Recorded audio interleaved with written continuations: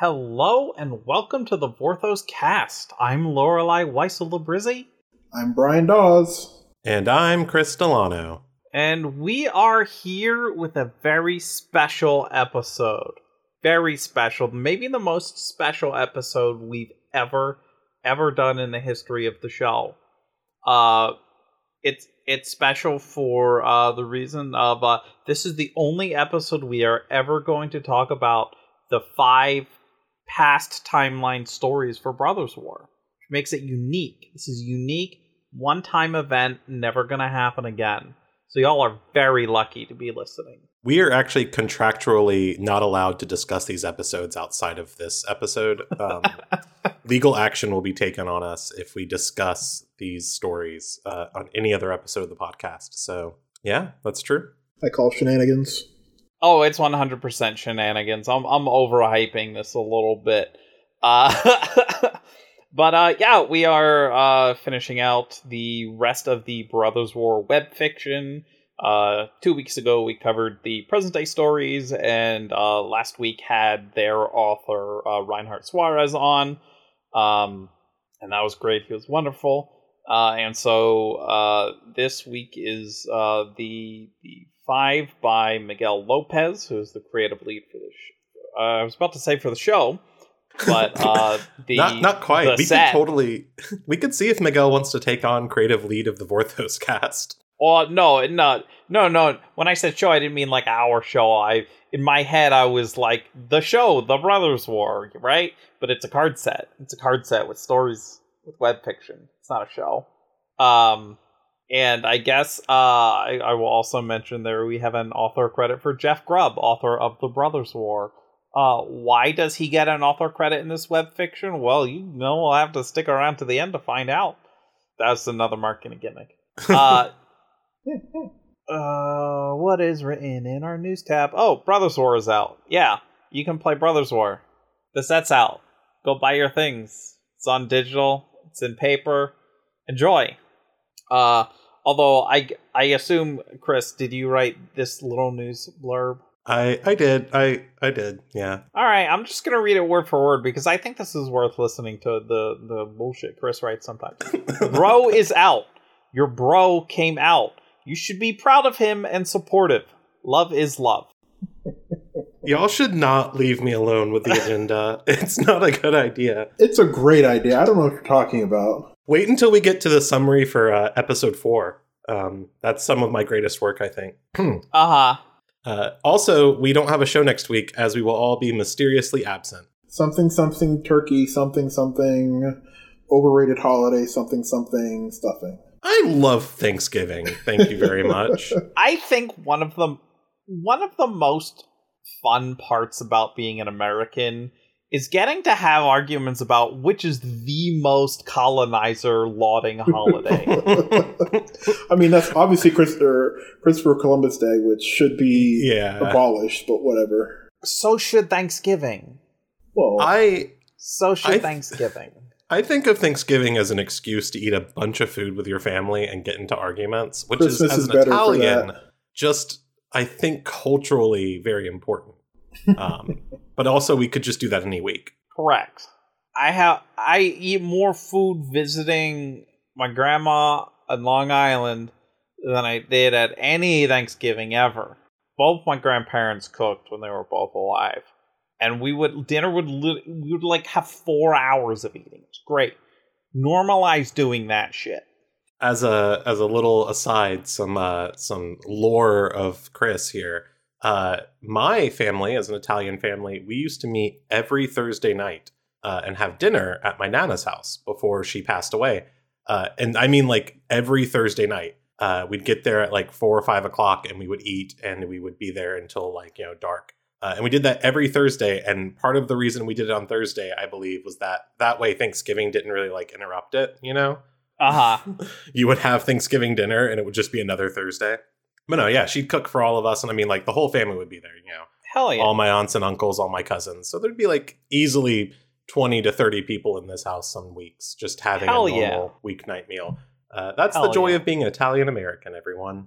It's great. Depends how much your family hates each other. But yeah, the important part is Thanksgiving is bullshit, but we will also not have an episode because some people will be eating turkey. It'll probably be almost everyone. Turkey is delicious, by the way. Like, no shade if you're eating turkey. Like, that's just good stuff. Someone makes you a turkey. Look, the holiday's bullshit, but eat that turkey. That's good stuff, as long as it's not, like, too dry. If they made bad turkey, then don't eat it. Or do. Whatever. I'm not your mom. What I am is a co-host of the podcast who's going to talk about the end and the beginning. Oh, did you get those switched around, or is that... No, actually, episode 1 of the past stories of the Brothers' War is titled The End, and episode 2 is titled The Beginning. These are a pair of episodes that, with Caleb and Krug as the POV character, set various numbers of years after the Brothers' War. So we start the past looks into the Brothers' War after the war itself to kind of look at the fallout. Apt metaphor, given that Urza literally basically dropped a nuke on Argoth. It's not great, actually. Things are not great.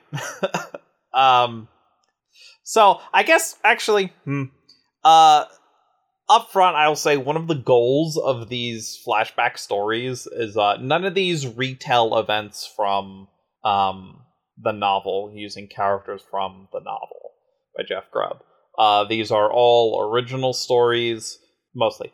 Except for the story that literally has Jeff Grubb's author credit on it. We'll They're get all there. original. We'll stay to the end and find out. Or fast forward if you're like really impatient. I guess people these days would say skip forward. I say fast forward because I'm from the VHS generation, and people don't have those anymore. You could seek forward, maybe? Oh.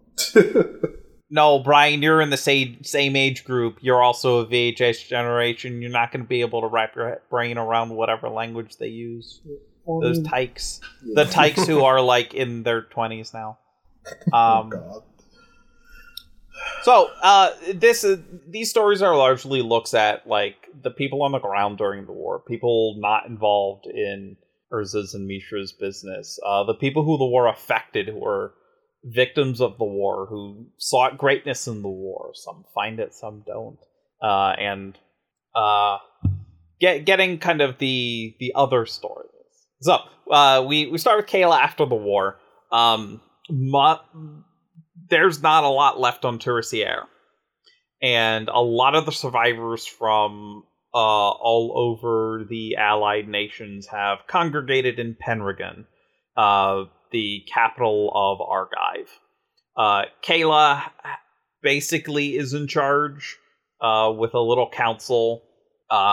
Here's the problem. It's starting to get really cold, and it's snowing, and as the years go by, the bay freezes over more and more and more until it just freezes solid, and then all these little shanty towns pop up on top of the ice. Agriculture is struggling, workforce is struggling. They're still trying to rebuild the outer walls of Penregan. It's bad.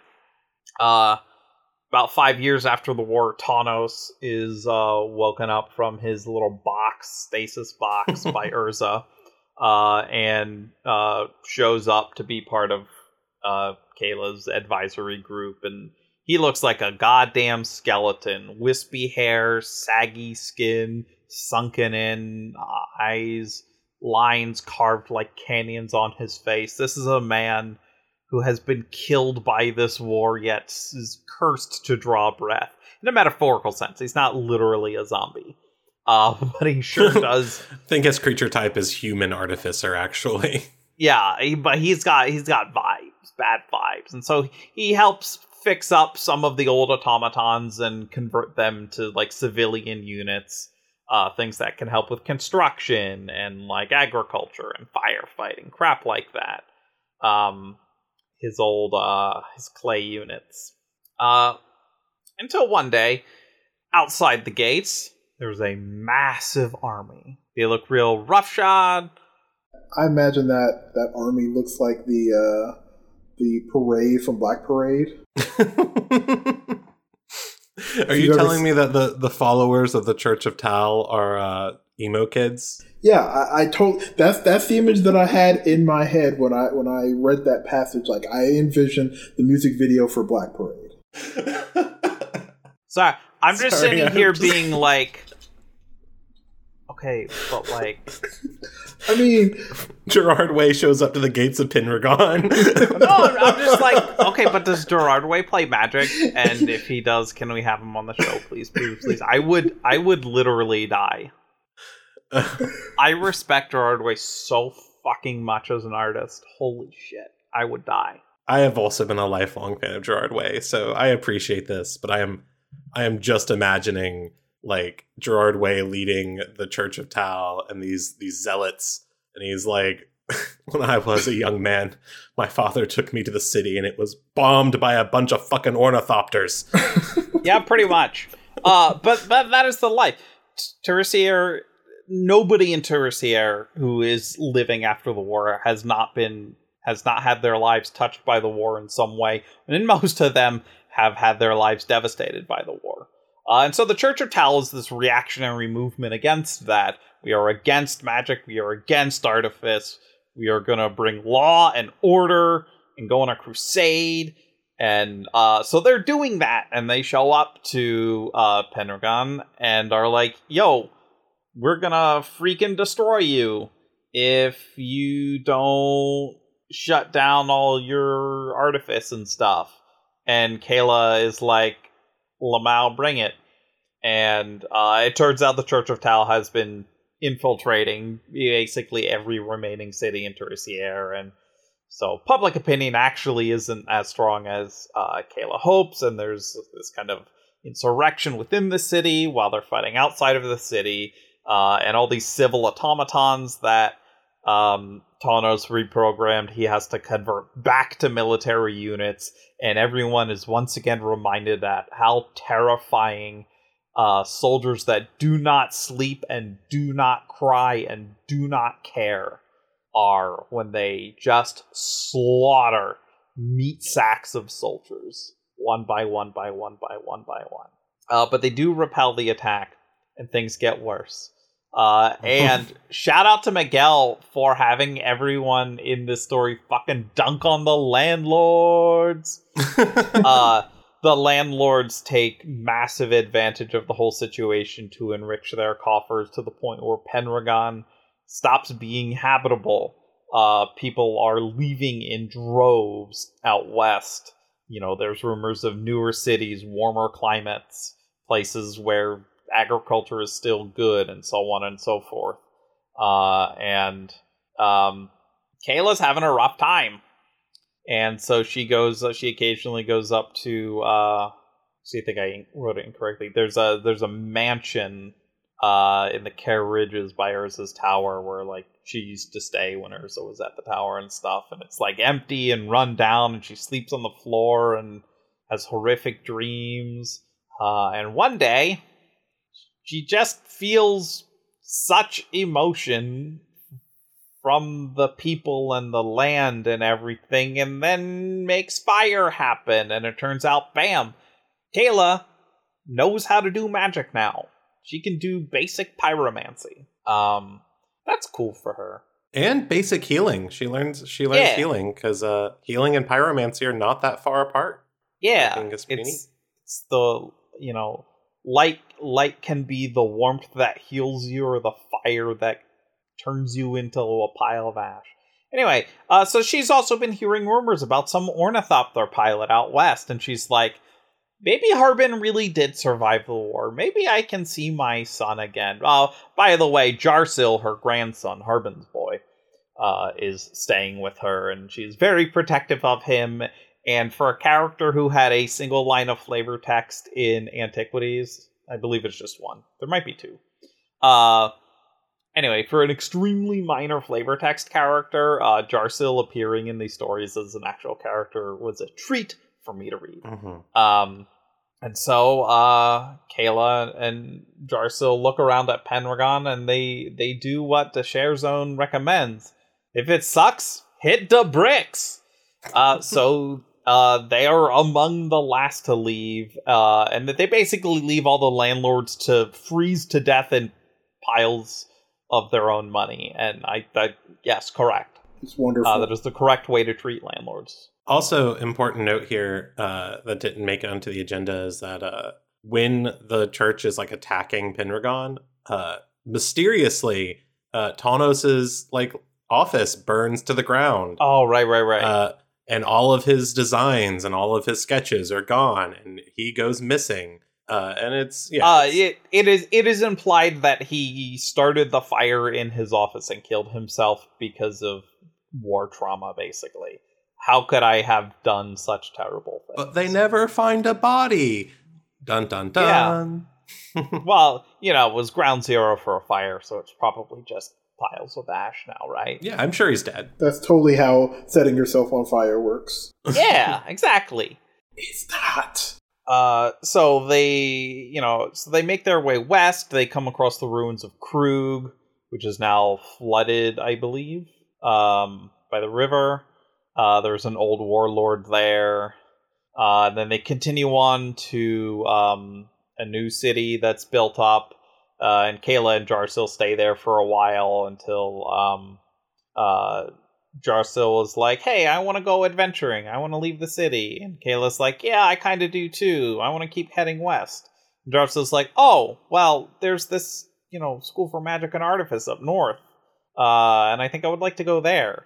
And she's like, well, cool, then this is where we part ways. And we learned that the this school is founded by people named Nod and Duck. I wonder who those could be. It's Ashnod and Tawnos.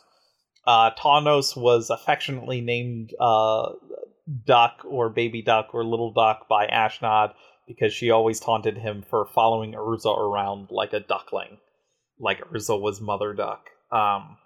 And then we get our little epilogue where the warlord in the ruins of Krug has his booby traps in his room to stop assassinations. His alarm system triggered.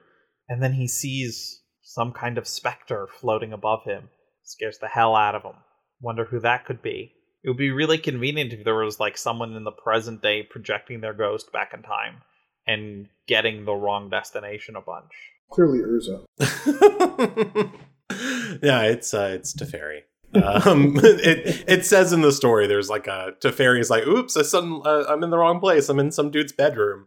And then he goes back to the present or whatever, goes to the right time. And that warlord goes absolutely entirely insane.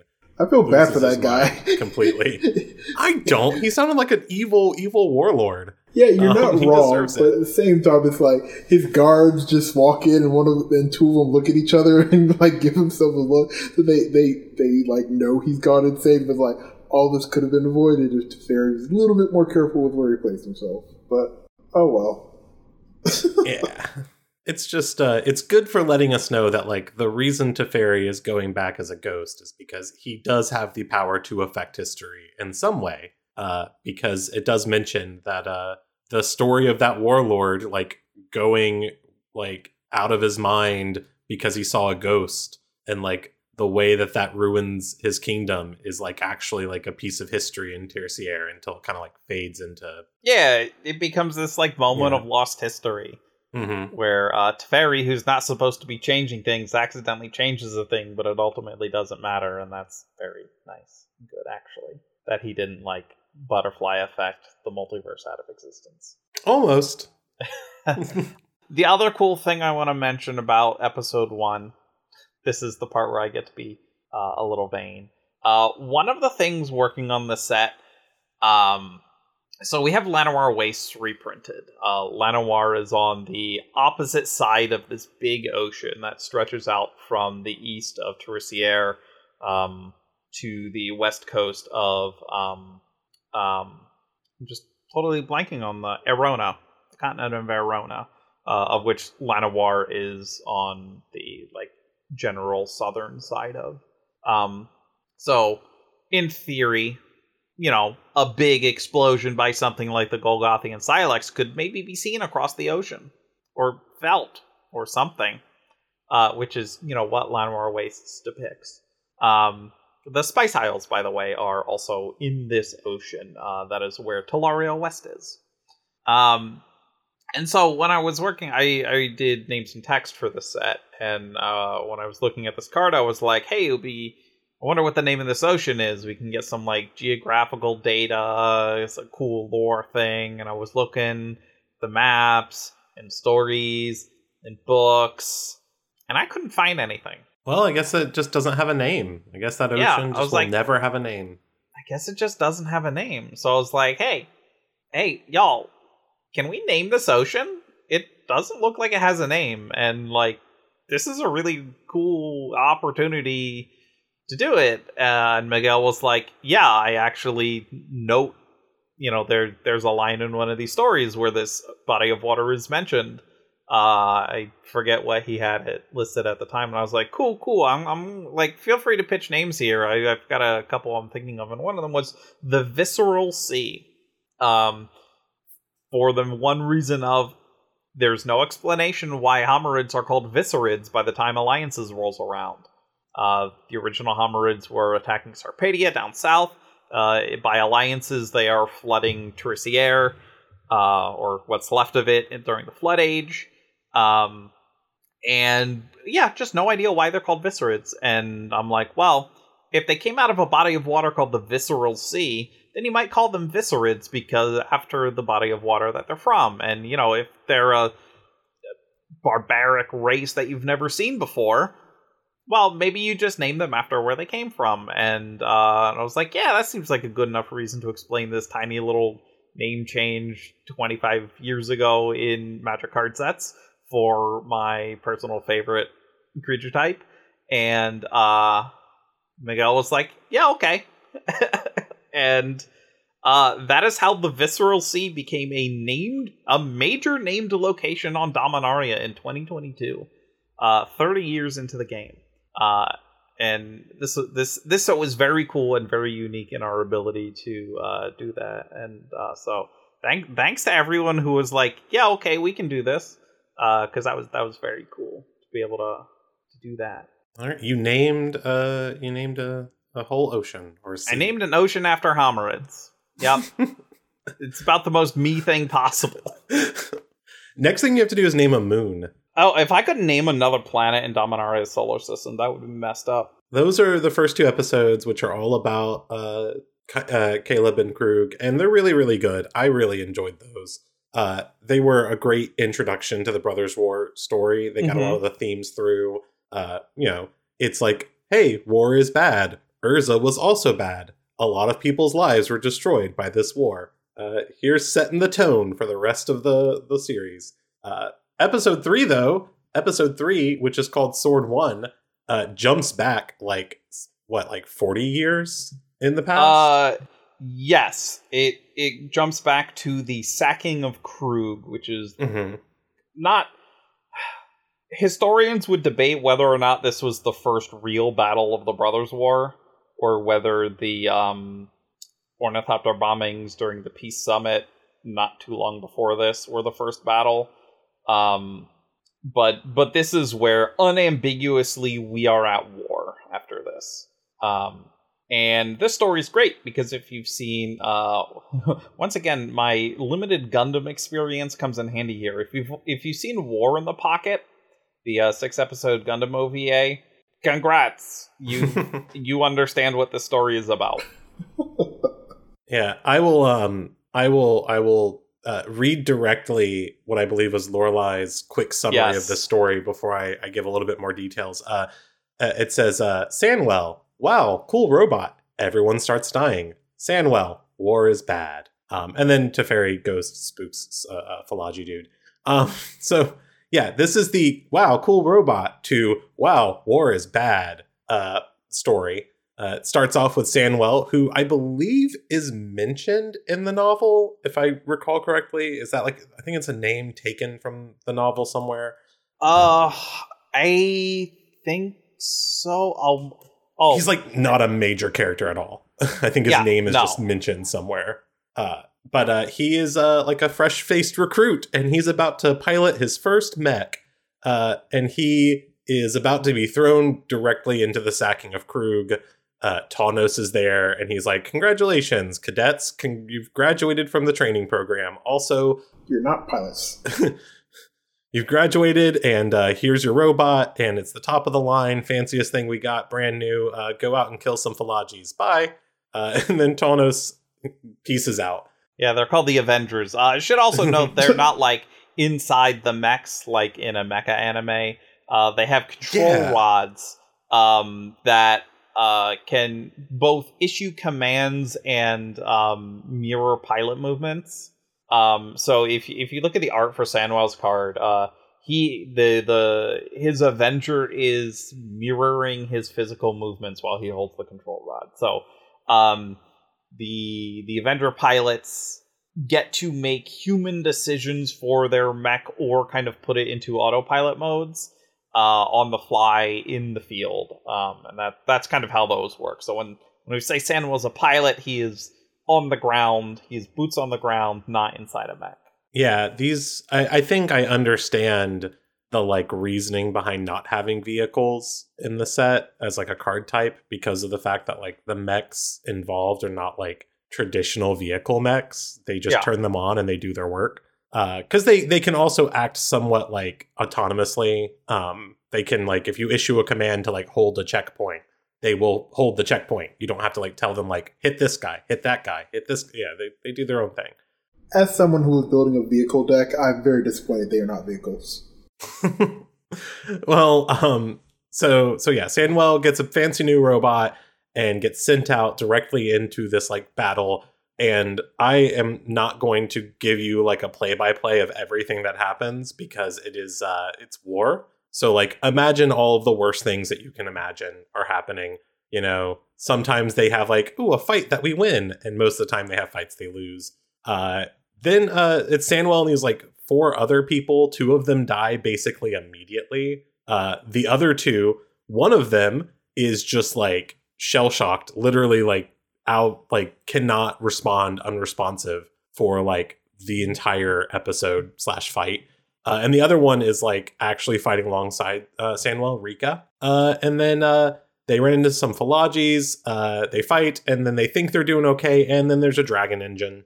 And dragon engines, they're really scary. Yeah.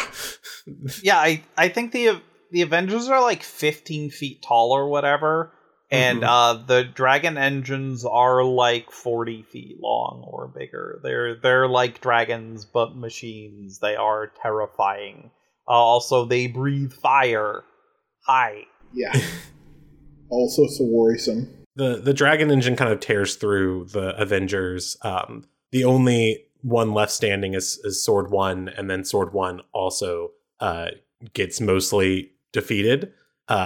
And Sanwell sort of issues one last command to Sword One, which is the robot that he was given to just, fight, kill. And then Sanwell throws down his control rod, and he and Rika run away. Because this dragon engine just absolutely decimates them, destroys Krug. Krug does not survive this battle. And in the dust... That's why it's called the Sacking of Krug, or the Raise of Krug. Yeah. You have a card about this. There's a card. What's the card? The Fall of Krug. There we go. That's the name of the card. Yeah, Krug does not stand, it falls. They do not successfully defend the city. They most of them die. They lose their Avengers, and they run away. And then at the very end of the episode, we get kind of a little look into the Philogis, because one of the Philogis who was defeated, kind of ripped to shreds by the Avengers, he is surviving, and his name is Iman, and he is like crawling through this death and destruction, literally crying and screaming at some point. He was hit by arrows. He's fully wounded. It's unclear if he's even going to survive this. And he wakes up, he like passes out and then wakes up again in the middle of the night. And there's a ghost, like a softly blue glowing ghost hovering nearby. And Iman starts praying, and the ghost looks to him, and he walks over, and Iman is praying and thinking like, this is death. This is death himself has come to claim me. And then death says, not yet. And then he disappears. He says, we're too early. We're years away, decades at least. It doesn't happen here. And so then Ayman feels some hope because he realizes, hey, Death said not yet. Too early. Got years to go. Got decades even. And so he agrees. He'll live for decades more. Of course, we know that ghost is Teferi. It's another time where Teferi goes to the wrong period of time, and he's saying literally we're way too early. We're not at the point we're looking for. We got decades to go, and so Teferi goes through time again and leaves Ayman there. But that is sort of our through line to episode 4, which is all about Falaji, the Falajis, the Mishra's people. Well, sort of Mishra's. They're not Mishra's people. Mishra's people are still the Argivians. He is Argivian. Falaji just happened. The Falaji Empire is where he ends up. Mm-hmm. But yeah, I want to be clear that he isn't Falaji. No, but he is essentially in charge of their military, or at least by the end of the story, he is. At this point in the story, I think he's still technically the court vizier or something. What is his title? He's not the person in charge, but he is sort of the person in charge. Just in the same way Urza is not the person in charge of the Argivians. But Urza becomes the person in charge. It's when he wears the mitre. Mm-hmm. It's when he gets the fancy hat. And then immediately takes it apart. So episode 4 is called The Ink of Empires, and my little summary here for our notes is just a Wikipedia link to trench warfare. Go read that Wikipedia page. That is essentially what is happening here. It is just World War I trench warfare, but with robots. And also really well written and kind of I think actually maybe my favorite of the 4 of the 5 stories in the past. If I don't know. Yeah. The Kayla stories might beat it out, but it is incredible. It is a very good story. Yeah, I think that this is my favorite too, as dour as it can be.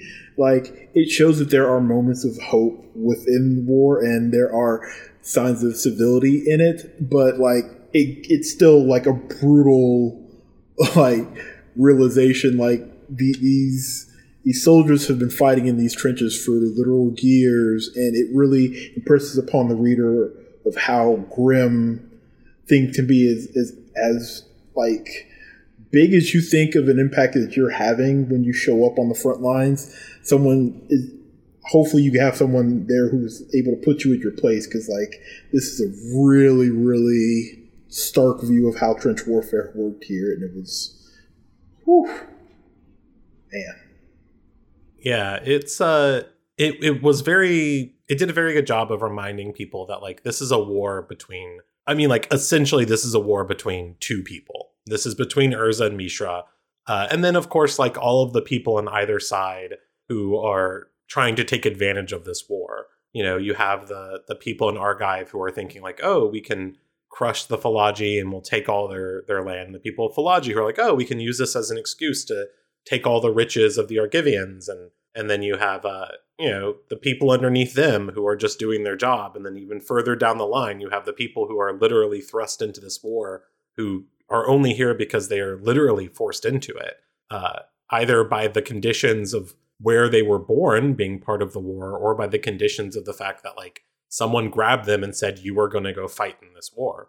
And so that's who this story is about. This is the story of Farid, and he is a soldier among the Falaji. He is a trench, bottom of the barrel trench soldier. He's just showing up to work and doing what he's told.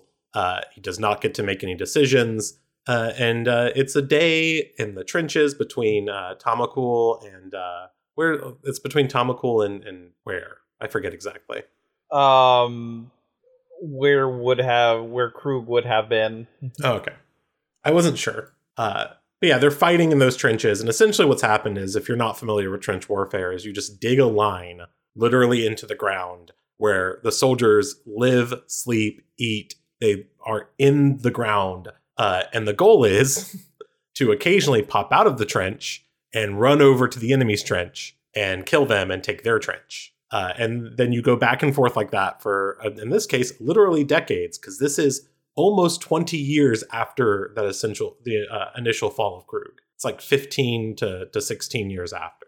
And so Farid and the other soldiers who he has, formed a little home with are introduced to some new recruits, some replacements who have come in.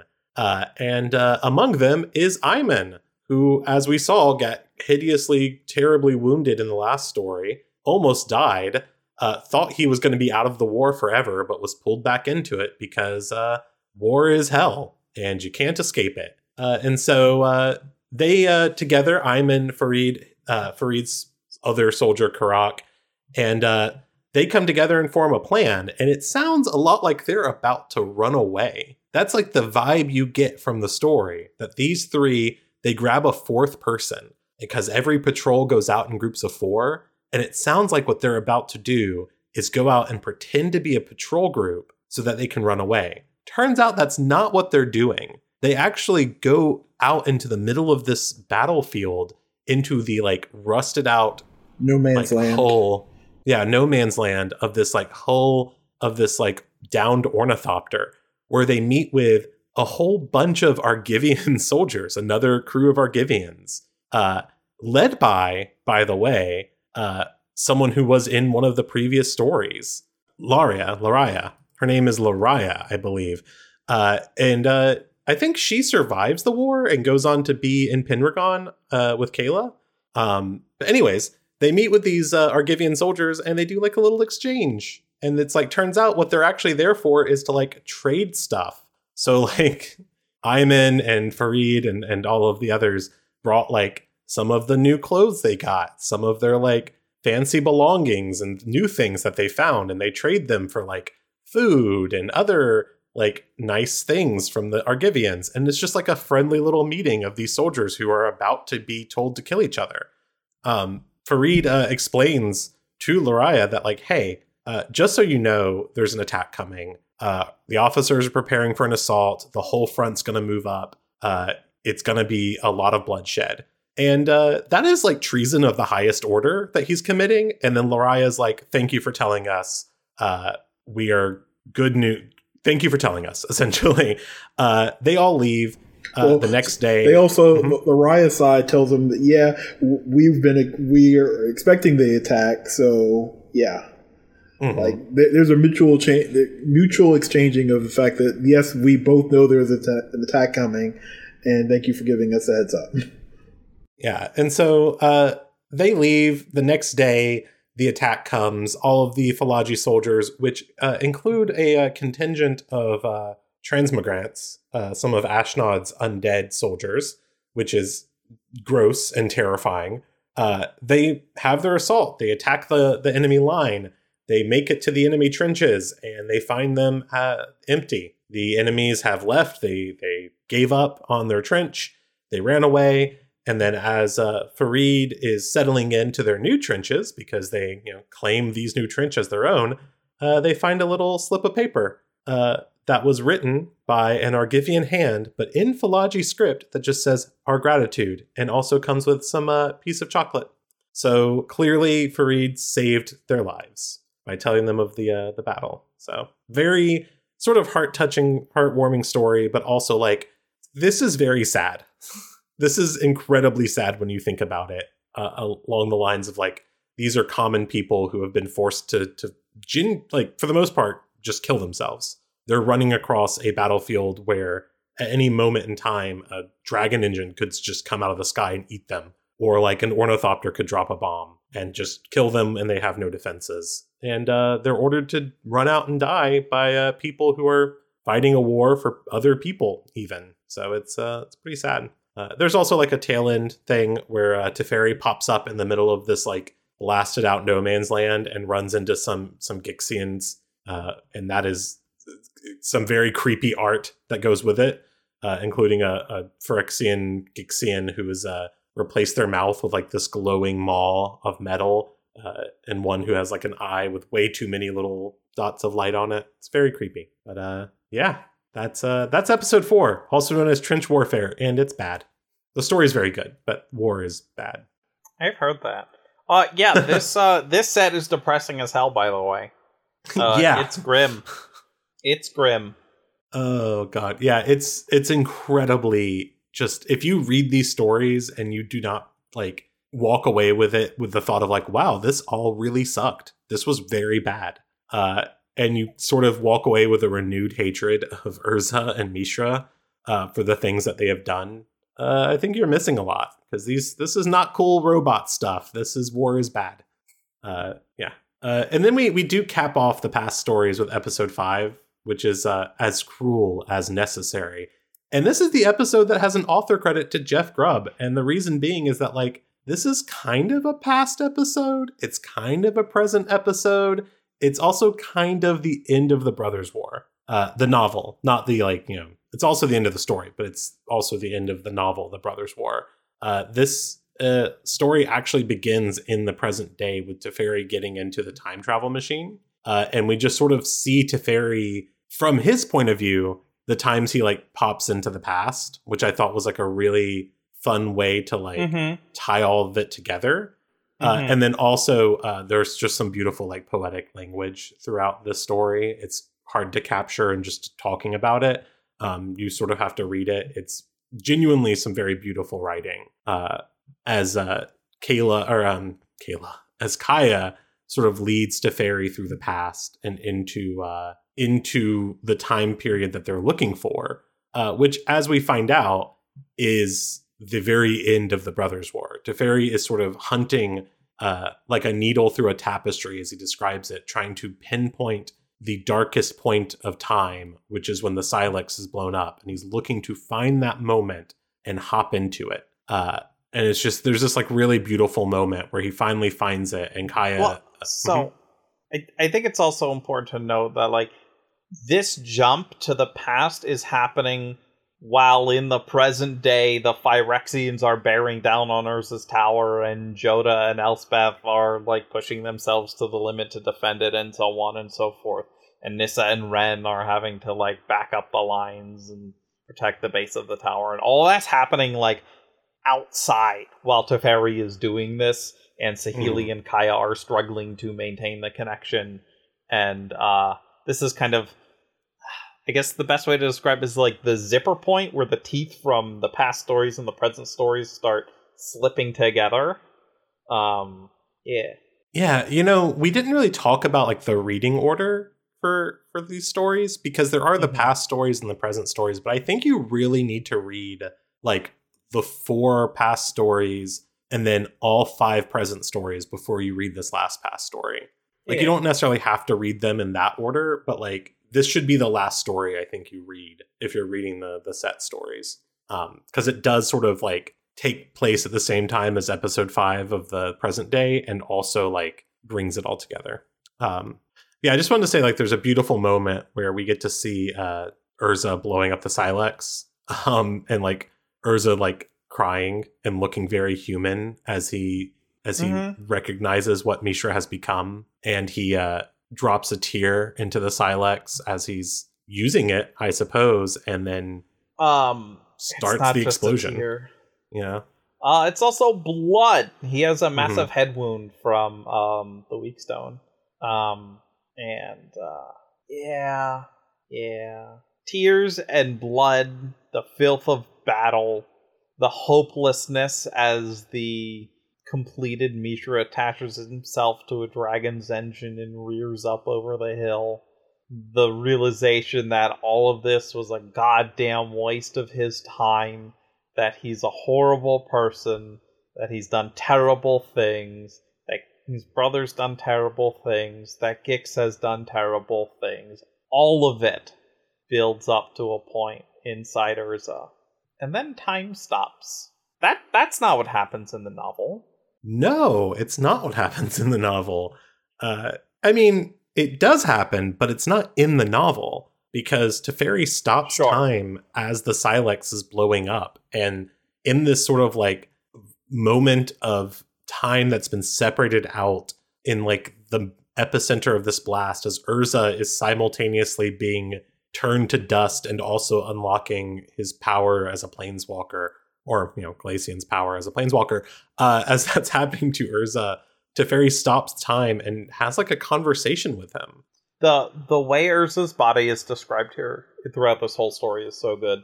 Oh yeah, his so body is literally being exploded at ground zero of the Silex blast and reconstituted as he ignites as a planeswalker. It's very, very cool. Yeah, and it's also sort of like a weird thought as you're reading it to like think of whenever Urza talks as like this like flayed flesh face with like glowing rock eyes, just sort of like, yes, take all the time you need. So Teferi like stops the time and he actually steps into this like void with Urza and is like, hey, you're probably not going to remember any of this happening. But in the future, the Phyrexians are still here. You dedicate your entire life to fighting them. I'm one of your students. We need to know some information before I leave because we have to stop them now. It's really bad. Urza asks a lot of questions about like, where are we? What's going on? And it's just like wasting time. Not to Urza. To Urza, it's, hey, I would like to gather information about what's happening to me right now so I can figure all this shit out, because that's who Urza is. Yeah. But Teferi just kind of tells him, like, hey, you fight Phyrexians. They fight for, they try and invade Dominaria, and you fight against them for millennia. But it ends up that you lose. You don't succeed. You end up trying to like change time and you fail at that. And essentially what ends up happening is the Phyrexians are back and they threaten all of the multiverse. And we have to stop them. And we need to know about the Silex. We need to know how you activate it. And then Urza like explains, like, I held it just like this. I let my blood go into the bowl. I felt the entire weight of Terracier on my heart. He thought about this entire continent that he had essentially ravaged and destroyed. He focused on that. He didn't need to read anything. He calls out Hurkyl and says, hey, Hurkyl taught me about magic a little bit. Didn't really believe her. And then he calls on the power and the Silex and the land and all of that. And when he had nothing left, he poured everything he could into it. And then boom. And so Teferi's like, thanks, that's somewhat helpful information. Their time ends up coming to an abrupt end as these, shadows from outside of this void start like reaching in, which I interpreted as just like the magic holding time at bay was starting to fail. Teferi could only do so much. And so then Urza asks, will I remember this? And Teferi says, no. And then time reflows back into normal again. Teferi disappears and Urza ignites. He becomes a planeswalker. And that is where the end of Miguel Lopez's story comes and the beginning of Jeff Grubb's writing. As far as I'm aware, this is the end of the novel, The Brothers' War. A little bit of the section before this is directly from the novel, but the remainder of like the story part is direct text quoted from Jeff Grubb's book. Yeah. And that's how we end it, with Urza becoming a planeswalker and waking up Tawnos from his coffin and being like, hey, go teach people. Stop being my student. You must be a leader because I have to go. And Urza planeswalks away and Tawnos is left in this snowy, soon-to-be ice age, and he walks off and finds his way to Pendragon. And that's where the first episode begins. Mm-hmm. So those are the stories of the past. Yep. They're really good. They really are. Mm-hmm. Like, I don't think the amount of time that we spent on them here today hasn't really done them justice, because they really are excellent stories, all of them. Like, I cannot emphasize enough. If you haven't taken the time to read them, you probably should, because they're just that good. Yeah, I don't think even if we dedicated an entire episode to each of these chapters, we would have done them justice.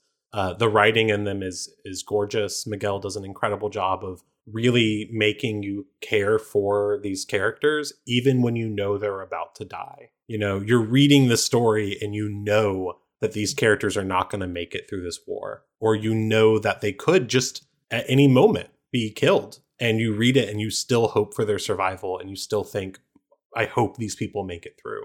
It really highlights sort of the terror that is this brothers' war that's happening, because like you really care for Ayman, you really care for Farid, you care for Sandwell, Lariah, you want them to be happy and survive and get out of this hell, and then because you know the fate of this story that most of them aren't going to make it. So it's very, very good writing. Highly recommend you just go read it for yourself. But also, if you want to know a lot of the Easter eggs, because there sure is a hell of a lot of them, Birend Bor over at Multiverse in Review wrote an article. I linked to it on the Twitter last week, or the last time we did the stories, I guess, in the present. And he really goes deep on a lot of these references and Easter eggs, and talks about all the ways that like these stories are just a great wealth of references to magic lore. Chris, there's a chance between the time of us recording and releasing this episode that Twitter no longer exists. So, oh God, that's true. Twitter could just be dead. Where will we post? Yep. Go find us on our MySpace page. I'll make sure to link to Multiverse in Review in my post on the bulletin board on MySpace. Reality is we probably go back to posting updates on Reddit and Tumblr again. Yeah, I refuse to go to Reddit. I'll do Tumblr.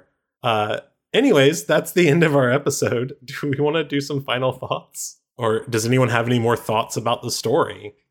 My final thought was going to be about happy Pokemon things, but the Twitter thing is just like, I cannot believe it has been less than a month of Elon Muskrat owning the company, and it is already on the verge of total collapse after over 75% of its workforce is leaving after it being issued an ultimatum. I cannot believe, like, it blows my mind that this is on the verge of happening, and it's just like, how did it go so wrong so quickly?